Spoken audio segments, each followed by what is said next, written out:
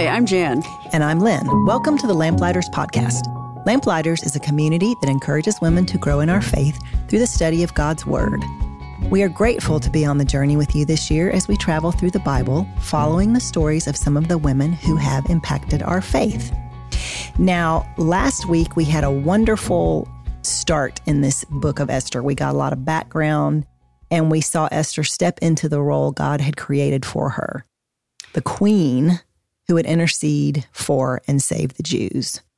We saw the fall of Haman and the rise of Mordecai. So what's left of the story? Well, it's the rest of the story. Yeah. We pick it up in chapter 8, and this chapter could be called the chapter of reversals. Okay.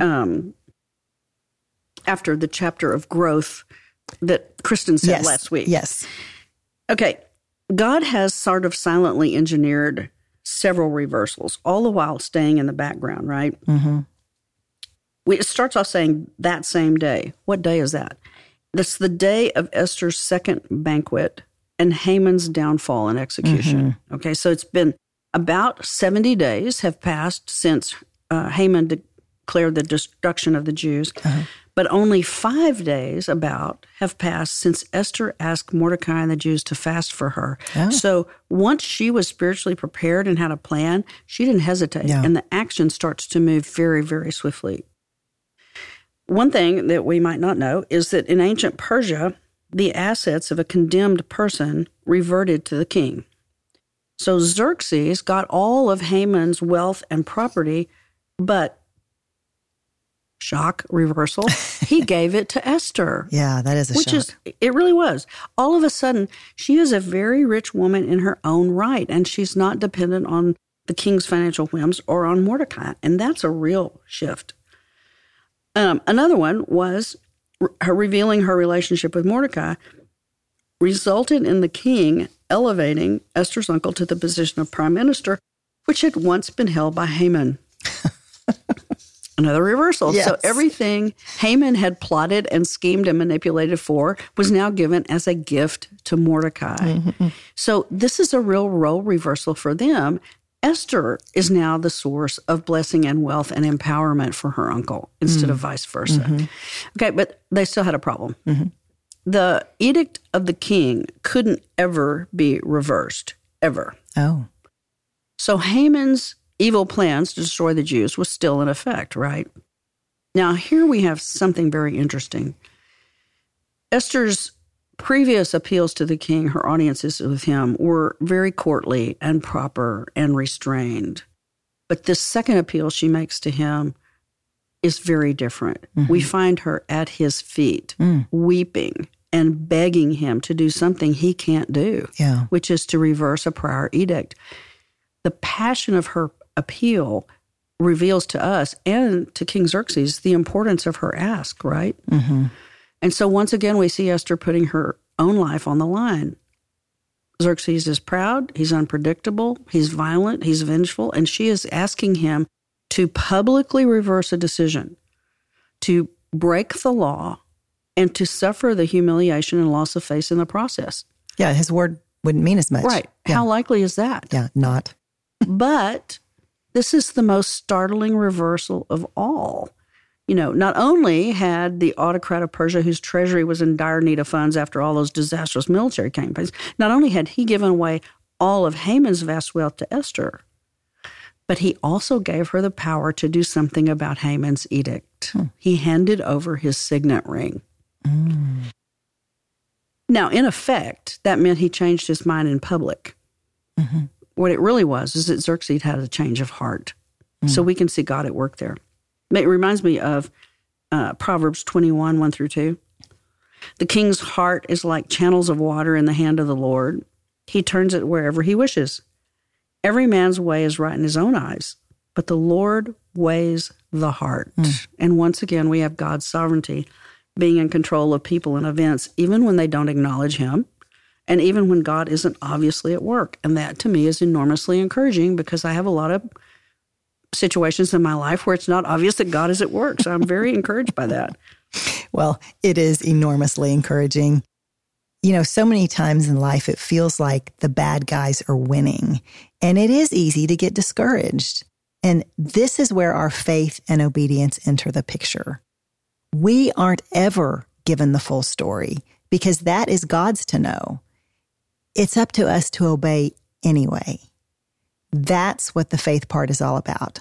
When we believe that God is who he tells us he is, we can trust that he is in control and that he is using everything for his glory. And isn't it a good thing that we don't know everything? Oh, yeah. You know, we would never get involved in this if we Right. did. But it is encouraging because there's no heart so hardened and no will so stubborn that God can't break through. Mm-hmm. No one is beyond his reach, so we should never give up hope. Okay, once given permission and the authority of King Xerxes, Mordecai and Esther sort of accelerate into hyperspeed mode. You know, they had to write a second decree that would offset but not contradict the original decree by Haman. Okay. It's something that will neutralize that first evil decree. And they followed along the text of Haman's decree in their proclamation. Mm-hmm. Basically, what Mordecai came up with is to give all Jews the right and authority to defend themselves. Mm. Now, the wording seems harsh because it's a reference to killing women and children. But remember, this decree is a mirror image of the original one written by Haman, which had no mercy involved. And it's a clear message to everyone. He said, if you try to exterminate the Jews, they are authorized and empowered by the king to fight back. So by courage and cleverness, Esther and Mordecai had leveled the playing field. And now they had 9 months in which they had to inform and prepare the Jews to defend themselves. That was no small task, given the size of the empire.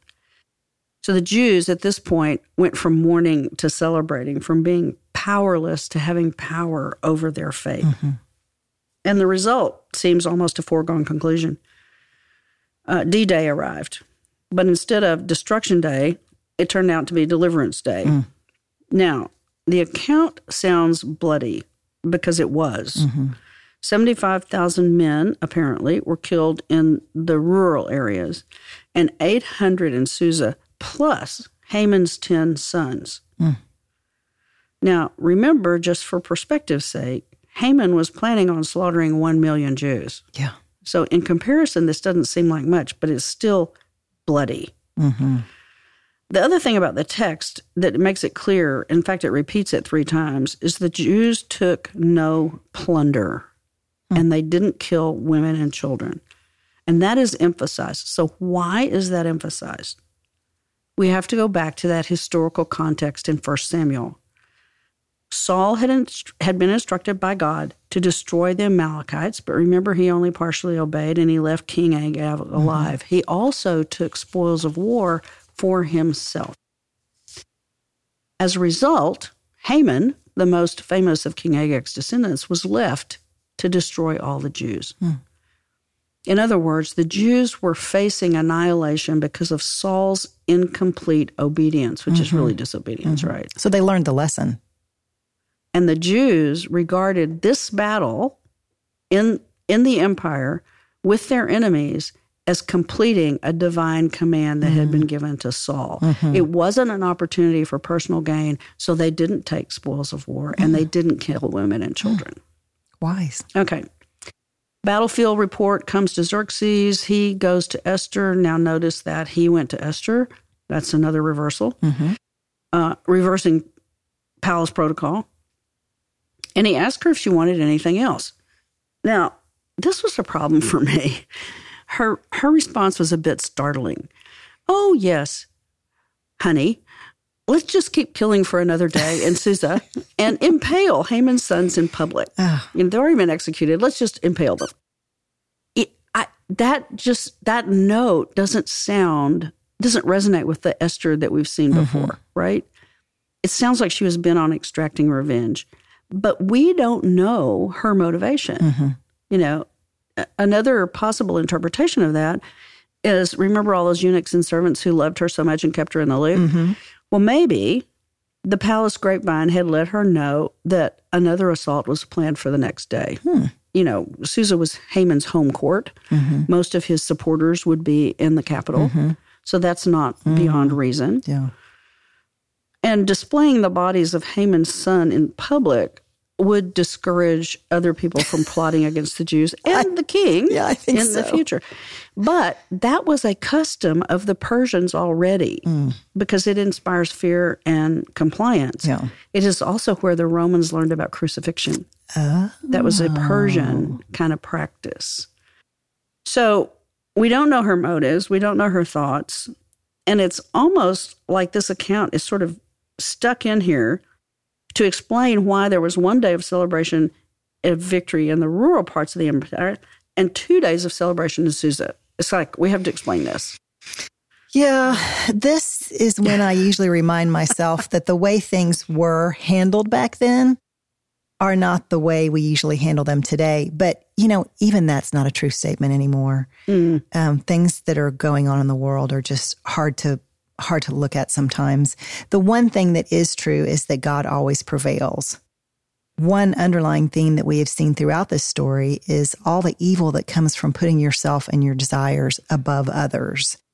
Those generational sins of partial obedience and greed were passed down, and Haman's sons paid the price. Mm-hmm. It looks like the Jews had learned that lesson and were obedient to the letter by not greedily taking the things that they were not meant to have. And I love that Esther has obviously earned the respect of the king. That is truly remarkable. It is. It seems as though King Xerxes wants to give Esther whatever she wants. Yeah. And this is probably also a good example of reaping what we sow. Mm-hmm. Saul reaped something or sowed something that they ended up reaping generations later. Yeah. Anyway, the last part of chapter 9 recounts the beginning of the celebration of Purim. Pur, of course, means lot in Hebrew, and Haman had set the day of destruction by casting lots. Now, that was divinely orchestrated to be far enough in the future to give this plot for the salvation of the Jews to be set in motion, right? Mm-hmm. So initially, the Jews were united in their victory, but they were divided in their celebration. It was either 1 or 2 days, depending on where they lived.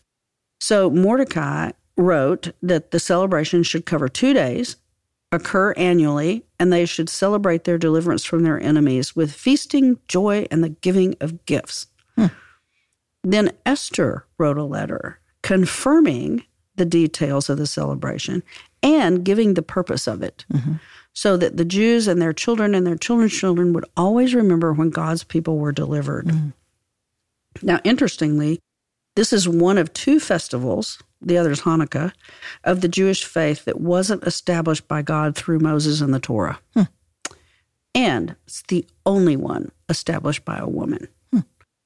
So Purim was a lively celebration of deliverance, and it involved the entire Jewish community.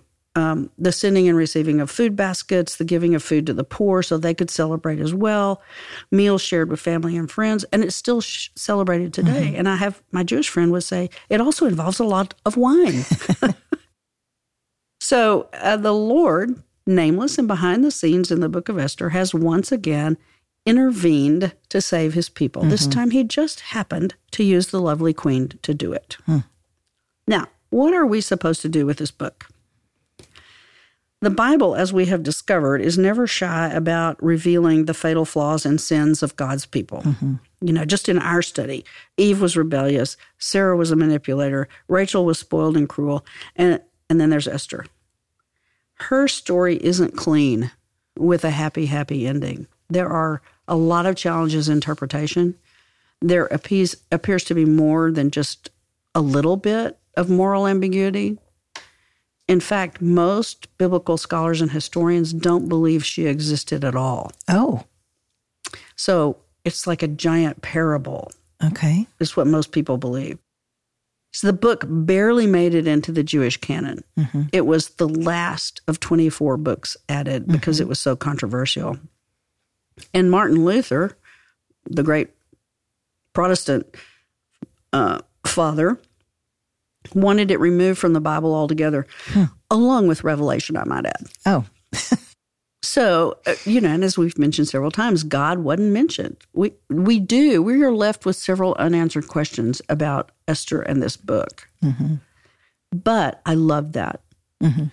because the puzzles and the riddles and the unanswered questions keep us in a position of humbly seeking God's truth and looking for evidence of his providence and his sovereignty and his plan, rather than assuming we have it all figured out. Mm-hmm.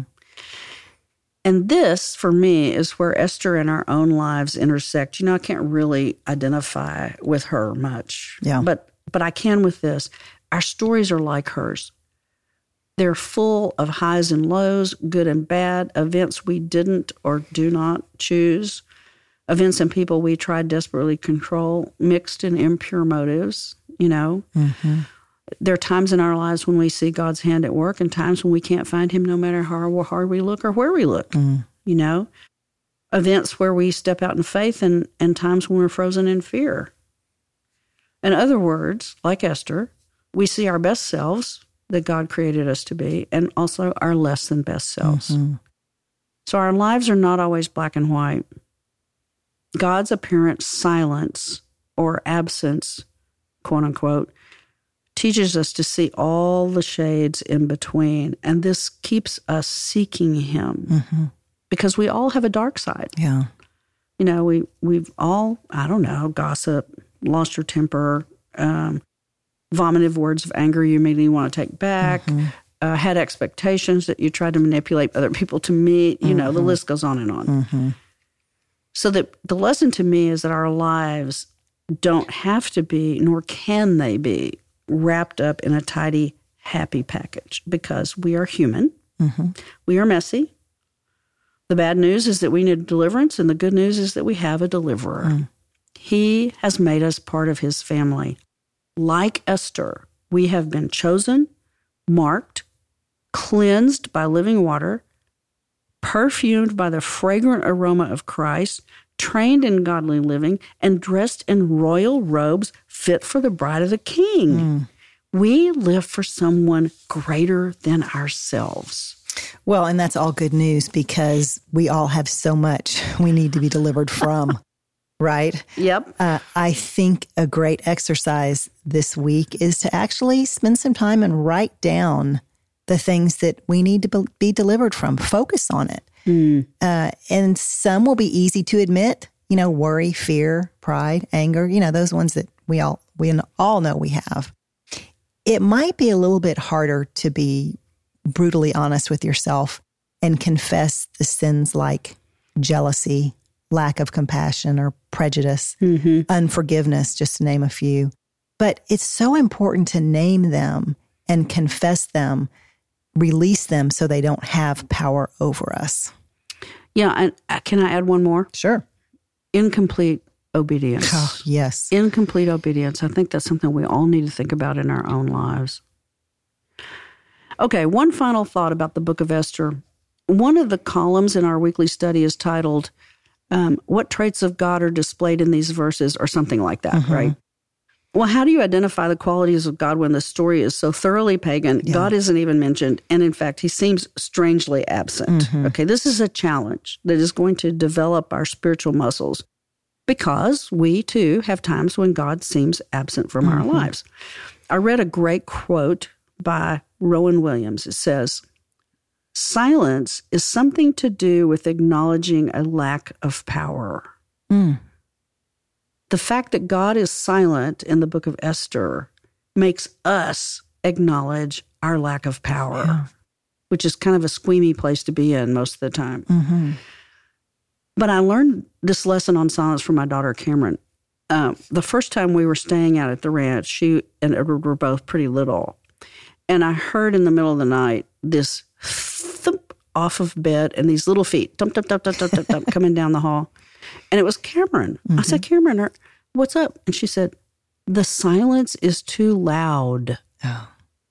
And I thought. Profound. Yeah. And then I heard another shoop. Dun, dun, dun, dun, dun. That was Edward. He said, I just thought I'd come down and check on y'all. Yeah.